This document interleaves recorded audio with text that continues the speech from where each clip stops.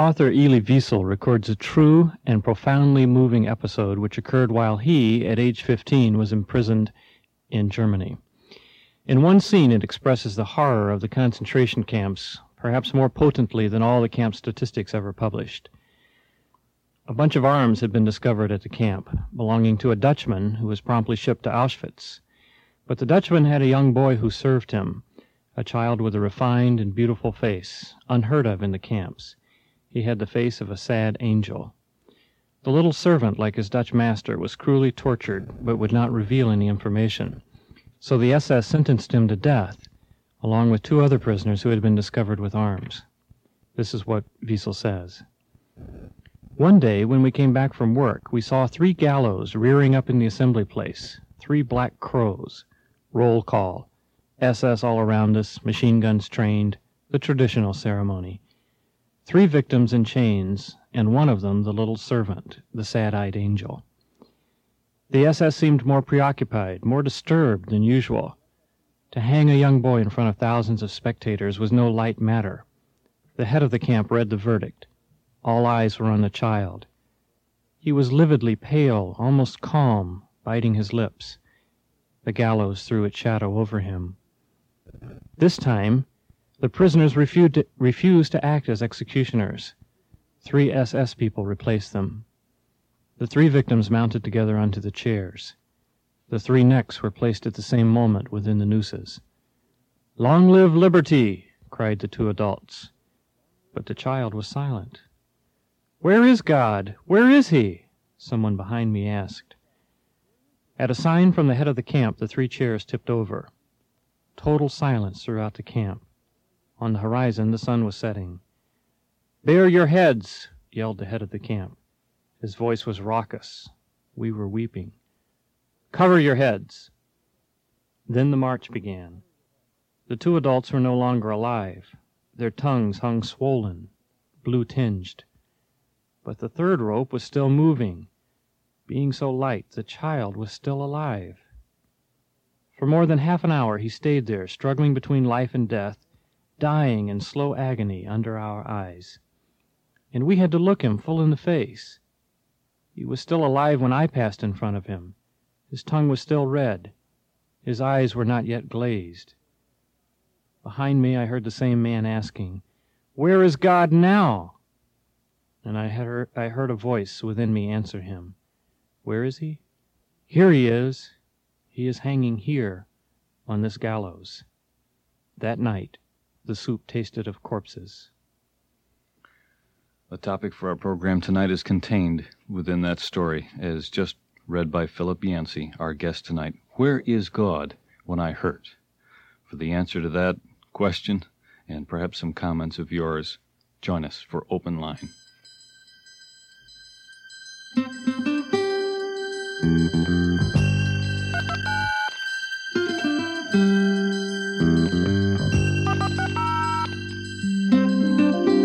This is Open Line. We're coming to you live via satellite from our Moody Broadcasting Network studios in Chicago. I'm Stan Ferris. Our phone number tonight, 312-329-4460. And we'll be with you for about 55 minutes, so we invite you to stay tuned. You just heard what I feel is a very moving story, as read by Philip Yancey. It is a portion in his new book called Open Windows, published by Crossway Books. And it more vividly portrays our subject tonight, I think, than anything else we could have used at the beginning of the program, whether music, drama, or just the spoken word. And it points to the very critical issue of where is God when we see pain. Just to give you a bit of background on Philip, he is editorial director of Campus Life. He has written a number of books that have been heralded by the readers, and you are probably familiar with them. Where is God When It Hurts? Put out by Zondervan. Fearfully and Wonderfully Made. And as I just mentioned, this book, his newest, Open Windows. Philip, thanks for being with us tonight.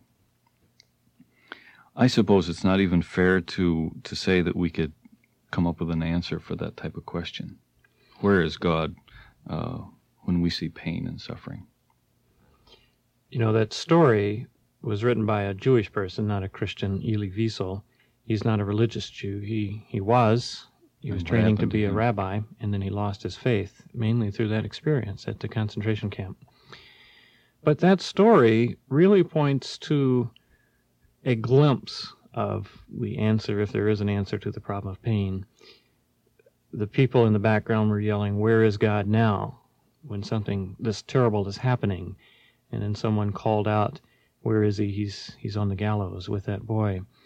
And I think that's one fact about pain that a lot of us overlook.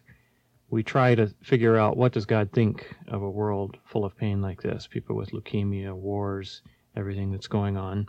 Some people think he's pleased. Some people think he causes it. Other people think he's very upset. He wants to heal all illnesses. A tremendous advantage we have is that God became a man, became the person Jesus. And as I look at Jesus' reaction to pain, quite frankly, it's very similar to a lot of our reactions. He recoiled from it. He didn't like it. He had sympathy for people who suffered around him. He was afraid of pain. In a certain way, he prayed in the garden, "If there's any other way, let this cup pass from me." And he felt the same alienation that many of us have felt in pain when he finally cried out, "My God, why have you forsaken me?" I find that encouraging, that God himself reacted to pain in a way not unlike I react to pain, like people around me react to pain. It shows me some of God's compassion. Is it okay for us to look at God and question him when we're going through these experiences? Is it sacrilegious to really ask some questions of God, even though we are created beings and he's the creator? I don't think that's sacrilegious at all. When I look at a book like the Psalms, I've been reading through the Psalms, and it's a funny collection because in one psalm, David or the author will be enthusiastic and excited and praising God.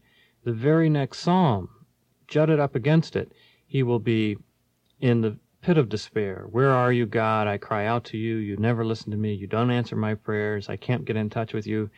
And David, as I read the Bible, is one of God's favorite people. And I think one of the things God liked about David was that he was honest with him. He didn't try to hide his emotions. He didn't put on a pious face when he said his prayers. He brought who he was that day to God. And when I look at people like Moses, like Job, like the Apostle Paul, like Jesus, and when I see what they go through when they face pain, they go through the same stages of anger in some cases, of confusion, of alienation that I go through. And I just see no condemnation whatever in the Bible for those kinds of stages. That's what it means to be human.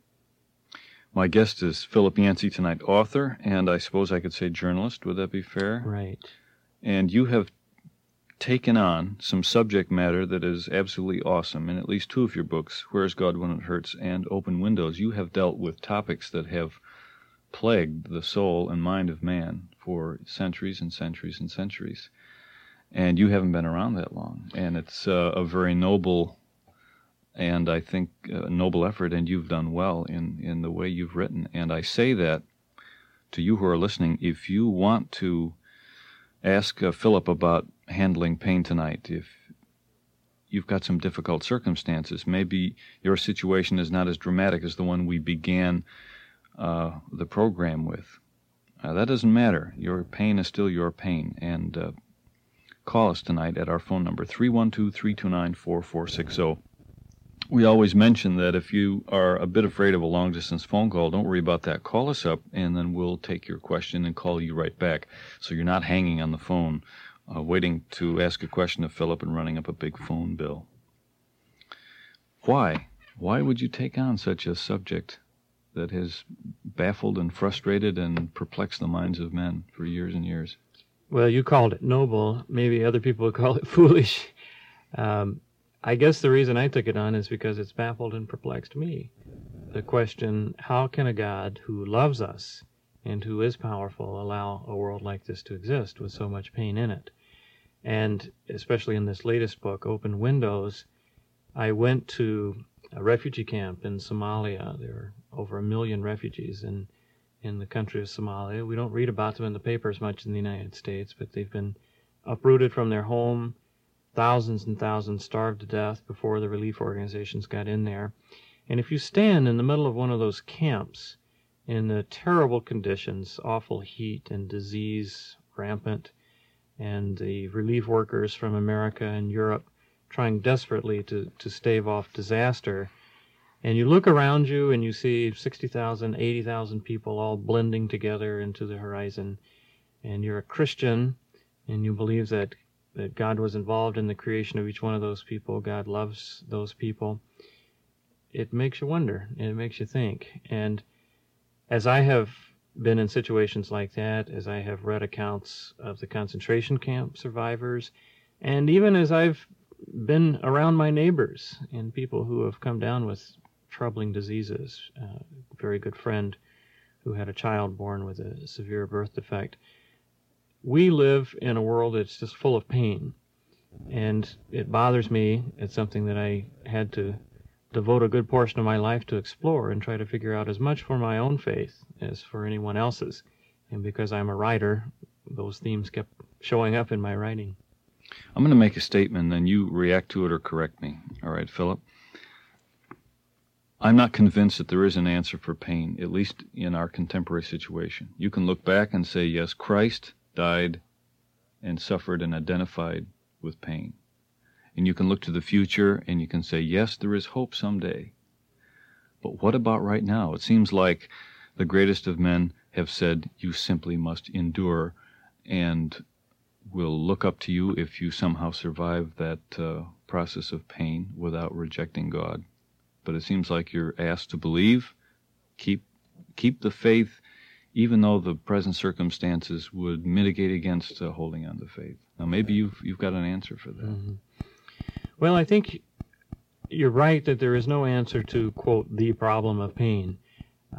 If I break it down a little bit into more manageable parts, I think there are several questions that arise to anyone who is suffering. One of the first questions that I hear again and again from people suffering is, why is God doing this to me? What's he trying to teach me? Who's doing it? And Christians give a really confused answer to that. Some people say, well, God is disciplining you. Other people say, no, God's not doing it at all. It's Satan. Other people say, well, God has especially selected you to suffer for him. And that's the question of cause. Why is it happening? My own conclusion, after looking at all the biblical evidence, is that there is no neat, packaged answer to the question of cause. I see a lot of different causes outlined in Scripture, and when people get too sure, like Job or Job's friends or the disciples, when they look at people in pain and say, oh, I know why, it's because this person sinned, again and again the Bible contradicts and says, no, that's not it at all. But interestingly, even in the book of Job, God doesn't really answer the question of cause. He sidesteps that.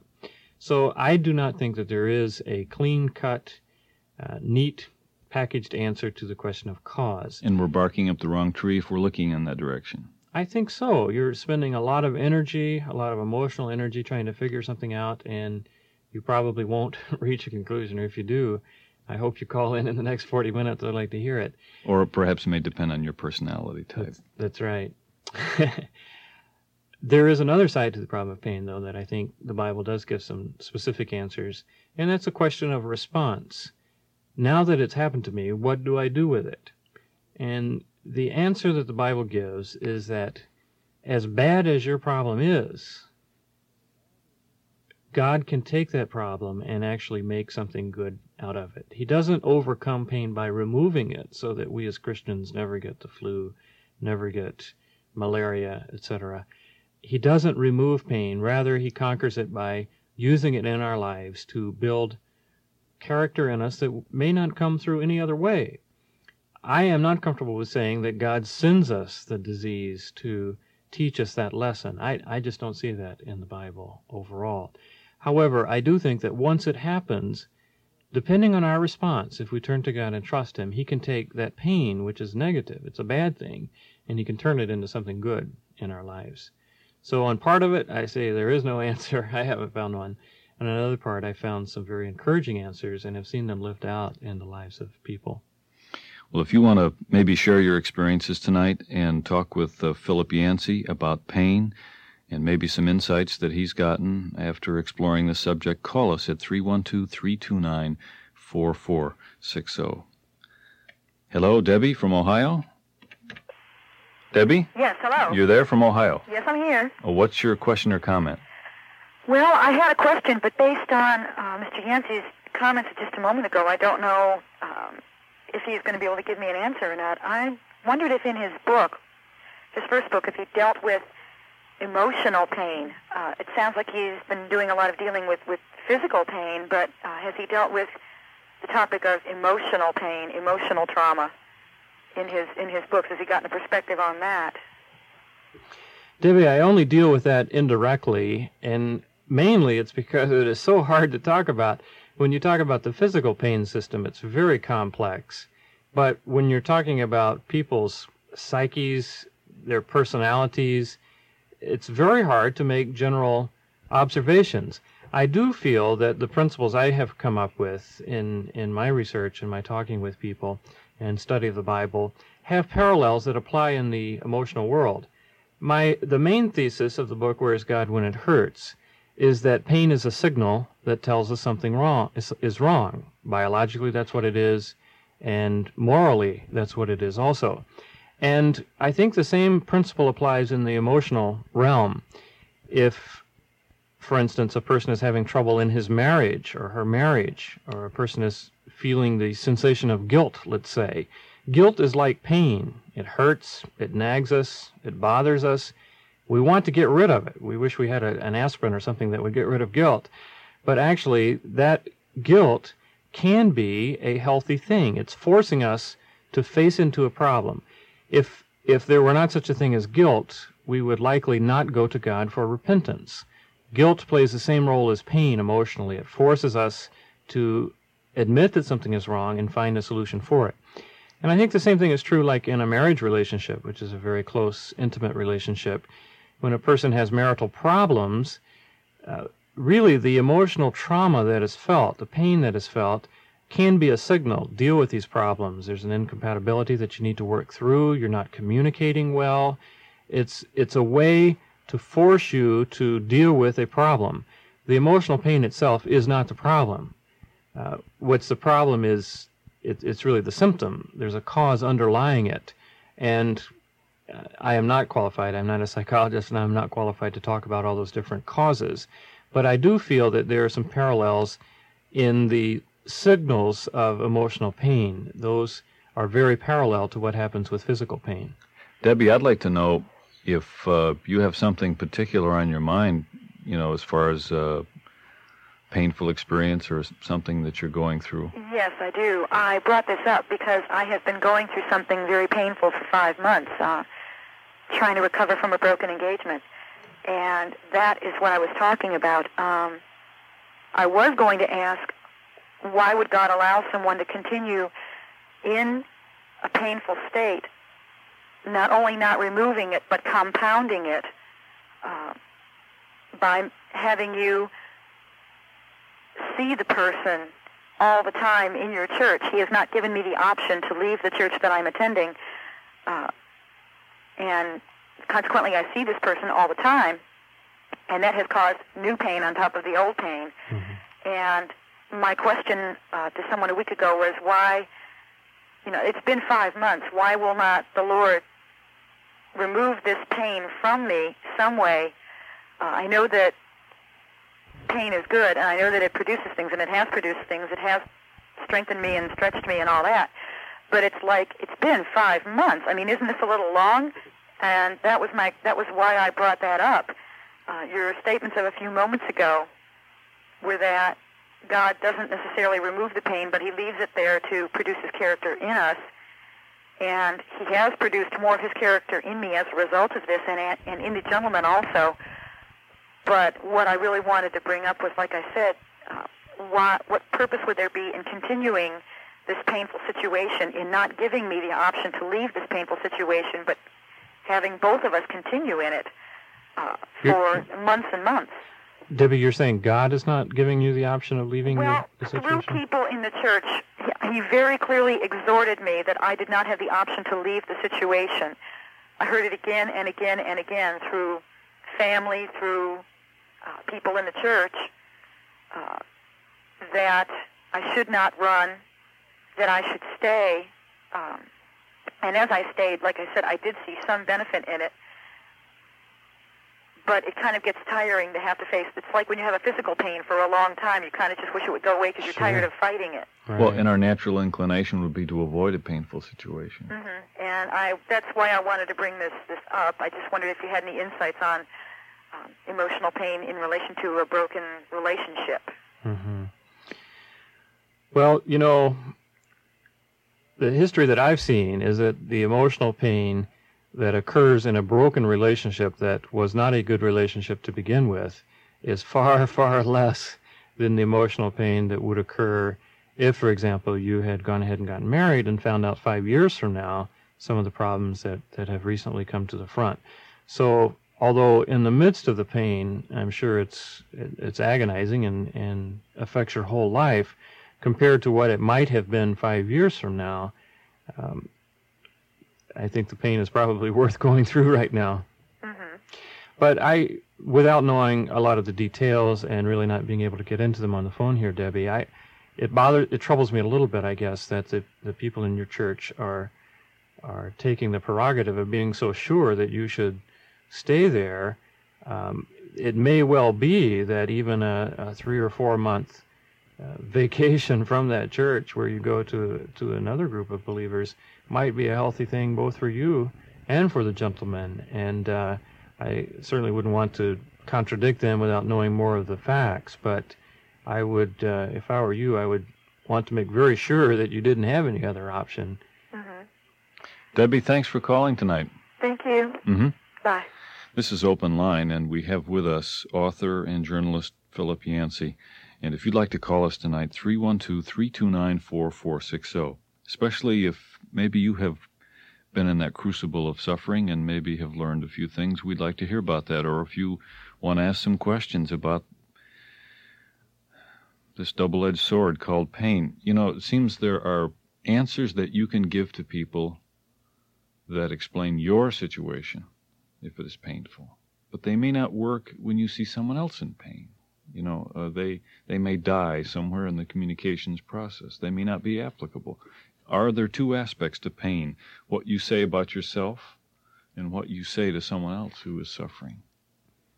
Yes, I think you're right, Stan. And I think some Christians err in having easy answers, a verse of Scripture here or there, that we will just dump on people who are in pain and say, oh, well, haven't you considered you should praise God in the middle of it or something like that. And one of the things I like about the Bible is that it shows a diversity of responses to pain, and it really doesn't condemn them. As we mentioned, it shows the full spectrum of anger and grief and despair. You take a book like Ecclesiastes, Lamentations, and it goes on chapter after chapter with a person who just sees the bottom of the barrel.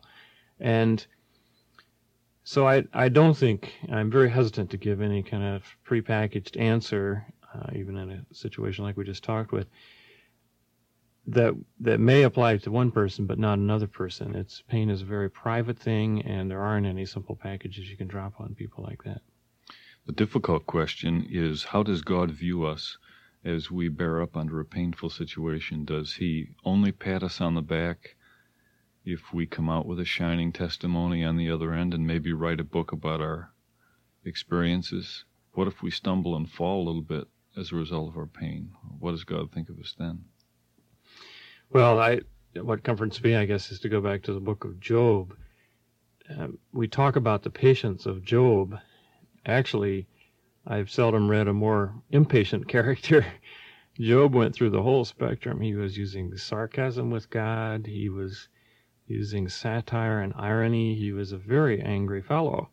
And I don't see any condemnation. When God steps in, he doesn't condemn Job. He condemns the well-meaning, pious friends around him who had all sorts of advice on how to handle pain. And that's a lesson for me. It's a lesson for me as an author writing on pain, for sure. The the relationship is between a person who is suffering and God himself. And I do not have the right from the Bible as I read it to be a judge and to enter in and say, these emotions don't add up, God doesn't accept these. I just don't see that in the Bible at all. I think that's part of the human condition. It's part of a normal response to suffering, and I don't see it condemned. Give us a call tonight on Open Line as we continue. Patrick? Yeah, my thoughts more or less run along a parallel to what I would perceive a soldier going through, if I might. I certainly hope it doesn't sound too simplistic. Once we decide to bring Christ into our lives, I'm one of the believers who says that you indeed are going to be going into spiritual combat. I think that we as Christians are, most especially if we are in any kind of a service or ministry, are going to experience perhaps more pain, suffering, usually in the emotional and psychological and spiritual areas than anybody else. It occurs to me that if you're going to belong, you're going to hurt. It occurs to me that if once Satan has lost our souls, his only hope is to incapacitate us, lest we be effective in the service of the body of Christ. I don't know if I'm getting my full point across, but I can see no way that anybody is going to serve Christ without, at least in my own experience, some pretty extraordinary pain. Now, I've dealt with this for about 9 years, and I've almost driven myself mad trying to seek the same answers that you're talking about right now. And the only thing that I found is that parallel, that analogy is that I'm serving Christ and I'm going to experience pain because of it. I would like some kind of a response to that to see if that makes any kind of sense to anybody else. That makes a lot of sense to me, Patrick. When I look at Jesus, you see a recruiting poster, say for the United States Marine Corps, and it says the Marines need a few good men, and it shows them touring Europe or flying in the sky and smiling brightly in a polished uniform, and everything looks so great. If Jesus were doing a recruiting poster, as I read the Gospels, it's as if he showed a poster of a Vietnam vet coming home in a wheelchair, all bandaged up, with his girlfriend having left him and the townspeople rejecting him. Basically, he said, when you join me, you take up a cross and you follow me. And when I look at Jesus' last advice to his disciples, the night before he was crucified and right before he left and ascended, he said, this is what's going to happen to you. And he outlined not the fact that they were going to all drive Cadillacs and be healthy and never die. He outlined a time of persecution where you're going to be reviled, you're going to be persecuted, you're going to be killed. And if you study church history, that's exactly what happened. Most of the original disciples were martyrs. I think that it is true that when a person chooses to follow Christ, it means getting involved in a lot of the mess of the world. It means getting involved with oppressed people, poor people, hurting people. And when that happens, you're going to have pain. You're going to have emotional pain. In addition, of course, there is going to be strong attacks from Satan. So I think you're absolutely right. I don't think that answer explains all pain. I don't think it necessarily explains why I come down with the Hong Kong flu, for example. But certainly you read a book like 1 Peter, which was written to suffering Christians, and the author says, don't keep feeling sorry for yourselves. This is what you signed up for. Jesus went through it. Follow in his steps. And that's the advice he gives. I'm so glad to get that reinforcement, because I've often wondered if I were fooling myself, and I've gone the other extreme and wondering, my goodness, what am I doing wrong here? Patrick, we're going to have to wrap this up. Okay. I appreciate you calling. Okay, thanks a lot for the help. Thanks much. Right. Open Line is back. Our guest, Philip Yancey, and our call comes from British Columbia, Canada. Well, it will in a moment anyway. I'm Stan Ferris. This is Open Line, and we have about another 25 minutes to spend with you. And Judy, are you on the line with us? Yes, I am. Are you calling from British Columbia? Yes. That's a ways away. Thanks for calling. What's your question or comment? Well, I'd like to talk to Mr. Yancey and thank him very much for his book as Where Was God When It Hurts? Where was or where is God when it hurts? Where is God when it hurts? I'm sorry. I'm kind of shaky at this, but I have MS, and it's been a steady downhill trend for me, and all I can do is thank the Lord for what He has done, because I had a lot of plans, and before I got sick, and they weren't very good plans. So, but what I'd like to ask is, what can a person in a wheelchair who is sick about 2 weeks out of the month, how can you be a witness to anyone? Well, Judy, thank you for what you said about the book. The first thing that comes to my mind is that you can minister to people in ways that I cannot. I've been going to a group recently at a hospital, and the people all have life-threatening illnesses. They either have cancer, some have multiple sclerosis, muscular dystrophy, what they call Lou Gehrig's disease. And, you know, I have a lot less of a platform to comment in that group. It's kind of a therapy group, and they go around and share their own struggles. And I really feel kind of out of it in that group. I feel like I haven't earned my stripes. I really don't have a right, in a sense, to comment to them. And one thing I found is that you can help people, other people, for example, in wheelchairs, in ways that I never could, because you've been through what they've been through. Take an example of a person like Johnny Erickson, who wasn't concerned about suffering people, wasn't concerned about handicapped people until it happened to her. And suddenly she had a platform that she had never dreamed of, and she can speak to them in ways that I never could. And I think the same thing is true of you. You have a message for people who are suffering. You also have a message for those of us who are healthy, a message to be grateful, to cherish the ability to walk, to use our arms. Yes, I know, but, well, the MS group up here in Penticton, they don't want to listen to anybody who's got anything to say, and you just can't get through to them. I am fairly new in this town, and they just don't want to hear anything I've got to say. So that's where I'd like to be unchristian-like and go out with a baseball bat sometimes and just swat them one. Right. Well, sometimes, you know, it takes time. People who are hurting are exactly that. They're hurting. Yeah. And they're defensive. They're angry. And I think you would be surprised that the effect that a steady, consistent, compassionate love from someone like you can have. Mm-hmm. You're not going to see the results in one meeting or in 2 weeks or something like that. It'll take a lot of time, but I really do believe that in your position that you can have far more of a ministry to people like that than I could. Yeah, well, my pastor told me, I gave him the same question, and he said, the smile on my face and just being at church every week has helped more people. And I hear him saying that, I hear you saying that, and yet I can't seem to get it through my head that I'm able to help people. Well, it sounds like you're just going to have to take their word for it if they keep saying that, Judy. Yeah, I know, but oh well, I'll keep smiling. Great, thanks for the call, Judy. Okay, thank you very much.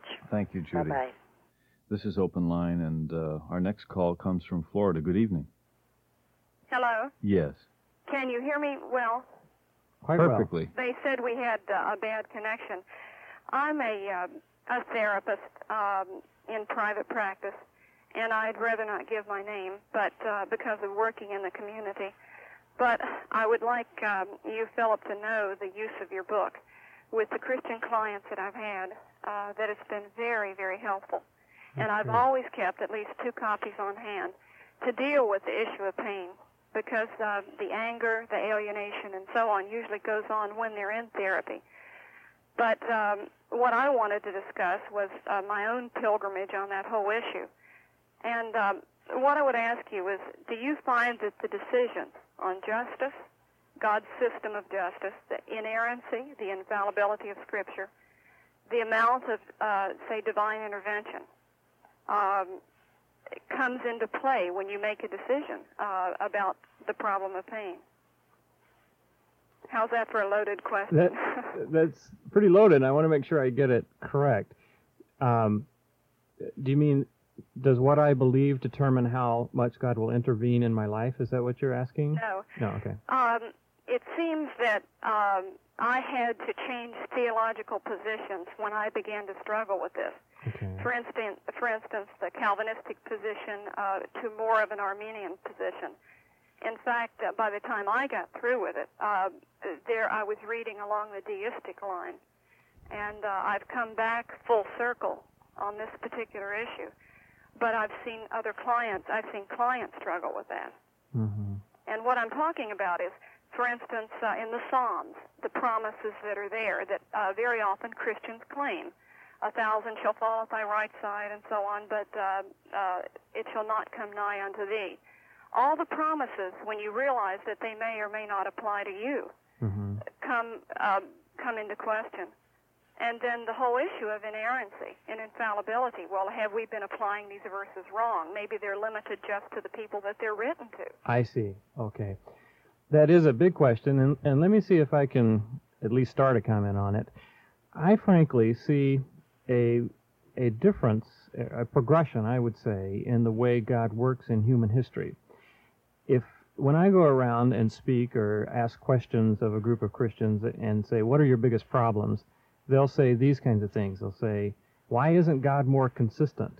Why do some people live evil lives and yet seem to prosper, and other people live good lives and yet come down with leukemia?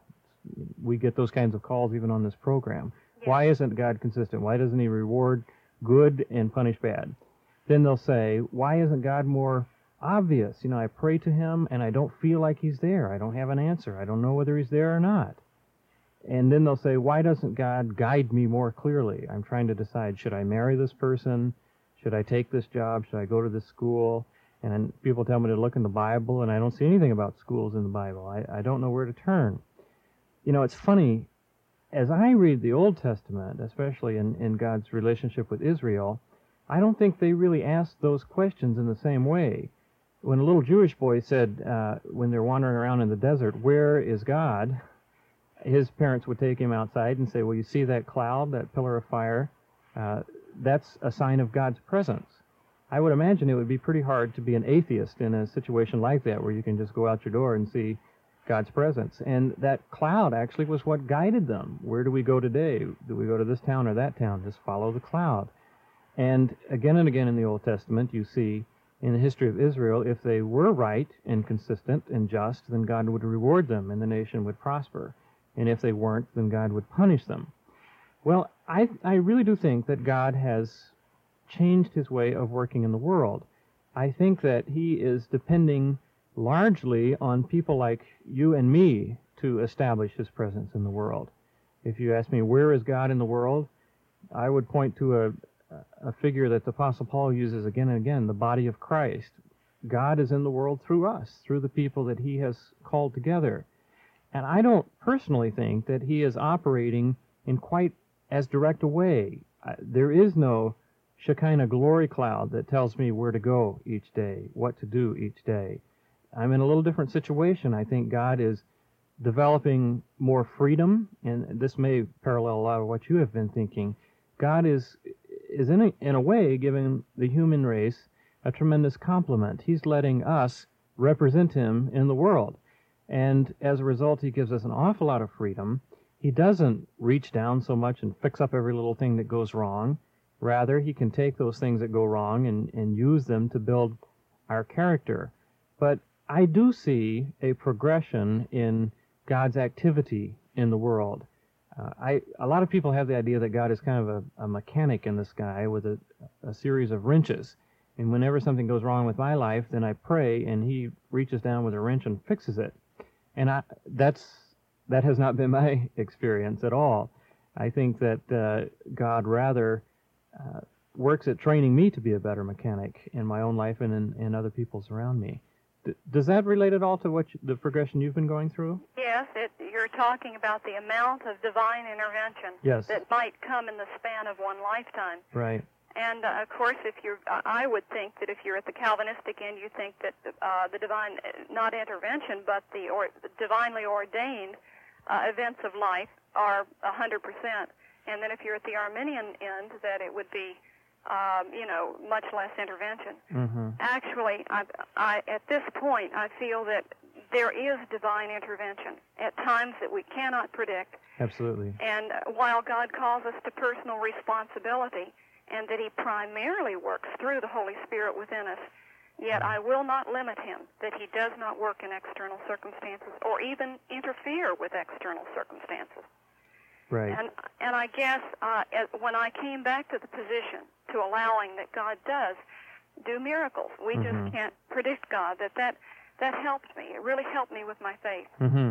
Mm-hmm. And with clients, I found that I was pulling the props out from underneath them when I gave them the full view of responsibility apart from the intervention of the whole, of God in external circumstances. So I don't know. Well, I think your own occupation is a good example. Why doesn't God just miraculously reach down and heal the emotional problems of the people you deal with? Well, I think he enjoys working through you. I think he enjoys establishing his presence through people who are committed to him. That's what his body is about. That's what his kingdom is about. I agree with you. You can't put God in a box and say God only works this way. That never works. He surprises us, and I certainly agree with you that he does intervene. He does do miracles. I don't build my theology expecting them in every case, right. But I think God is bigger than we are. He works through us, and then sometimes he works in spite of us at the same time. Ma'am, would you be willing to comment on the book? I don't know if this is even ethical, but a book that's very popular right now that takes your thesis to probably the farthest extent is a book in evangelical circles called Decision Making in the Will of God. I have not read that book. I've read a couple of chapters that have been excerpted in magazines. Those chapters I like.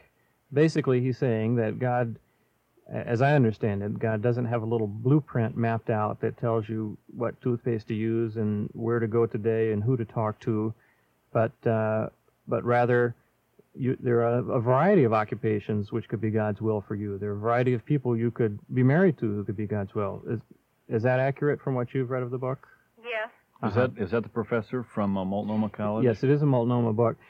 I'd hesitate to say a comment on the whole book, but from people I've talked to that I trust, I think he's on the right track. From what I hear, I like very much. Thanks so much for calling us tonight. Thank you. Mm-hmm. One aspect of the question we didn't get to, and I'm going to put you on the spot, we just got involved in the conversation, and that is this whole matter of promises. She brought that up at the beginning of the question. Are we free to flop open the Word and say, well, God clearly promises here that I will not suffer, and so that's what I should expect? Well, I could equally flop open the Word and show promises that you're going to be persecuted, that you're going to have trials, that you're going to struggle, which is what Jesus gave his disciples. He said, "This is what you should expect." Some of those promises, when I read them and I really analyze what they're saying, they don't say you're going to be rich and you're going to be healthy all the time. They do say that God will prove adequate, that God will be your strength, and that God will see you through. There is no temptation taken you that he won't see you through. And I don't know if I know what "see you through" means, because it may bring you to death itself, your particular trial. And we always consider that to be like the worst thing that could happen would be that God would let me die. Yeah. When in fact we're already programmed for that somewhere along the line anyway. That's right. Well, that is a very good question, because I say that the experience of pain can be used, the evil of pain can be used for good. And people will say, well, I can see that. I can learn patience, I can learn perseverance or whatever. But what happens if death is the result of pain? Well, that's a good question. And I truly believe, I've got a whole chapter in the book, I believe that eternal life is the answer to that God takes even the negative, scary, awful thing of death and turns it into good. It's exactly what he did in his own life here on earth. He took the terrible fact of the crucifixion, the darkest day in human history, and turned it into a great victory through the resurrection. And I think that crucifixion and the resurrection together, they're a paradigm of what can happen to us in our own little experiences of pain. And Paul uses that analogy again and again. He says we're crucified with Christ all the way through. Well, see, Philip, in between the lines, you are challenging the whole mindset of modern man, because we are in business to control our circumstances, and we are in business to control other individuals and implements. And what you are subtly saying is that, no, you're not going to control pain. Maybe in some technical way you can alleviate having the discomfort of having a tooth filled. But there's still a lot of pain that we can't control. And you're not going to control death, and you're not going to control pain. It is bigger than you are, so you are going to have to deal with it. That's absolutely right. And frankly, I think a lot of theology that has developed in the past 20 years is American theology that could only occur in the richest country in history after the invention of anesthetics and antibiotics. Before there was such a thing as ether, before there was such a thing as penicillin, nobody could have come up with a theology that says you're going to live a life without pain, God will heal you from every disease that happens to you, and you'll live 70 years long. And in most countries in the world today, that kind of theology won't work, where you say, if I pray for a Cadillac, I'll get a Cadillac. America is so rich, if you pray for a Cadillac, you may end up with a Cadillac one way or another. But a person in India or China could pray for a Cadillac the rest of his life, a godly, spiritual Christian, and never get a Cadillac. So I think a lot of what passes as theology that I hear on the radio and television particularly is a peculiar brand of American theology that could only develop in the latter part of the century. A person in India could get a used tea bag from someone here in this country. That's right, it happens. Let's go back to the phones. Good evening. Hi. Yeah, Dick? Yes. You're calling Cleveland, from Ohio. Ohio. Yeah, what's your comment? Well, I was listening to the program on the way home from Bible study tonight on the car radio, and it came to me that sometimes when we hear some of the teaching that's going around today, we lose sight of some very basic facts. And that is that back in the very beginning, when God created this beautiful earth, that He created it in a perfect way, and that there wasn't any sin, and that there wasn't any death, and there was no pain, and there was no illness. Where do you see that in the Bible, Dick? With Adam and Eve before the fall. Can you show me a verse where it says there was no pain or illness? Well, there was no death. Okay. There was no death. Okay. Do you agree with that or disagree with that? There was the Bible teaches, I believe, in Genesis that there was not even animals were killed. That the first sacrifice was made when God killed an animal to give Adam and Eve a fur coat after they had fallen and sinned. I'm not sure it's that clear. I would go along with you that there is no clear illustration of death, at least for sure spiritual death. Physical death, I think, is still an open question.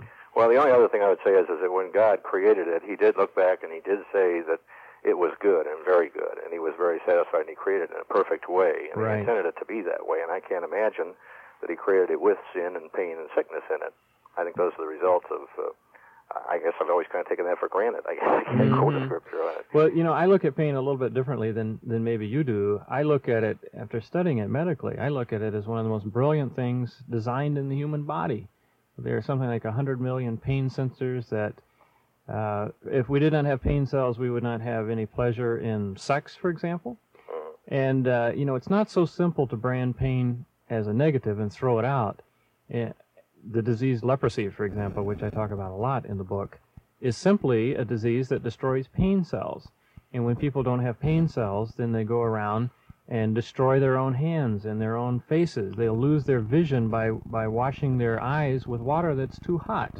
They'll destroy their hands by picking up a pot from the stove. They'll destroy their feet by stepping in shoes with a nail on them, and they don't have the pain sensors telling them. So I may be pushing a point a little bit, but I don't see pain as quite the negative that a lot of people do.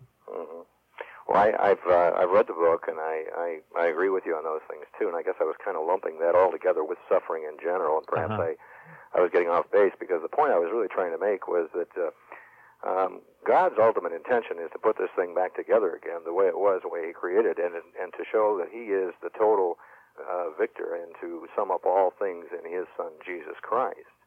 And I was thinking how nice it would be that if I were God. Kind of the nice thing to do would be to save people, bring them to Christ, and then kill them right away before they have a chance to do anything, to get into trouble or to fall away or whatever. But that doesn't meet His purpose either. Right.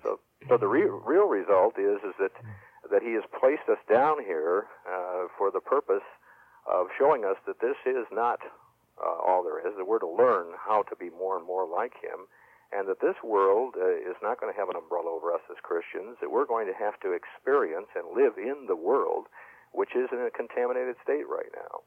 And until He brings and sums all things up in the Lord, in Jesus Christ, the sum of all things, that's the way it is. And He's only promised us that whatever we do have to go through from living in this contaminated world, that He will be there. He will be our strength and our might, and we will have power through Him to overcome. He will never let us down on that. But He never intended us to be without suffering. He never intended us to hide away from all the pain and things that exist as the result of sin on this planet right now, and will until He brings it all together. Right. I couldn't have said it better myself, Dick. I absolutely agree with what you said, and I can see why. You just are coming back from a Bible study. You're pretty wound up, and that's a very good capsule summary of the whole problem. Dick, thanks so much for calling us tonight. Thanks for hearing me.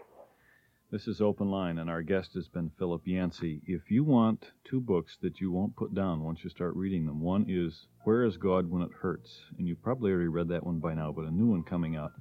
Philip Yancey, Open Windows. It's a book of essays that will be absolutely compelling, and I highly recommend the book. Philip, thank you very much for being with us. Thank you, Stan. Tomorrow night, Donald Cole will be here to answer your questions about the Bible and Christian life. Then, Friday night, we're going to be dealing in junk food.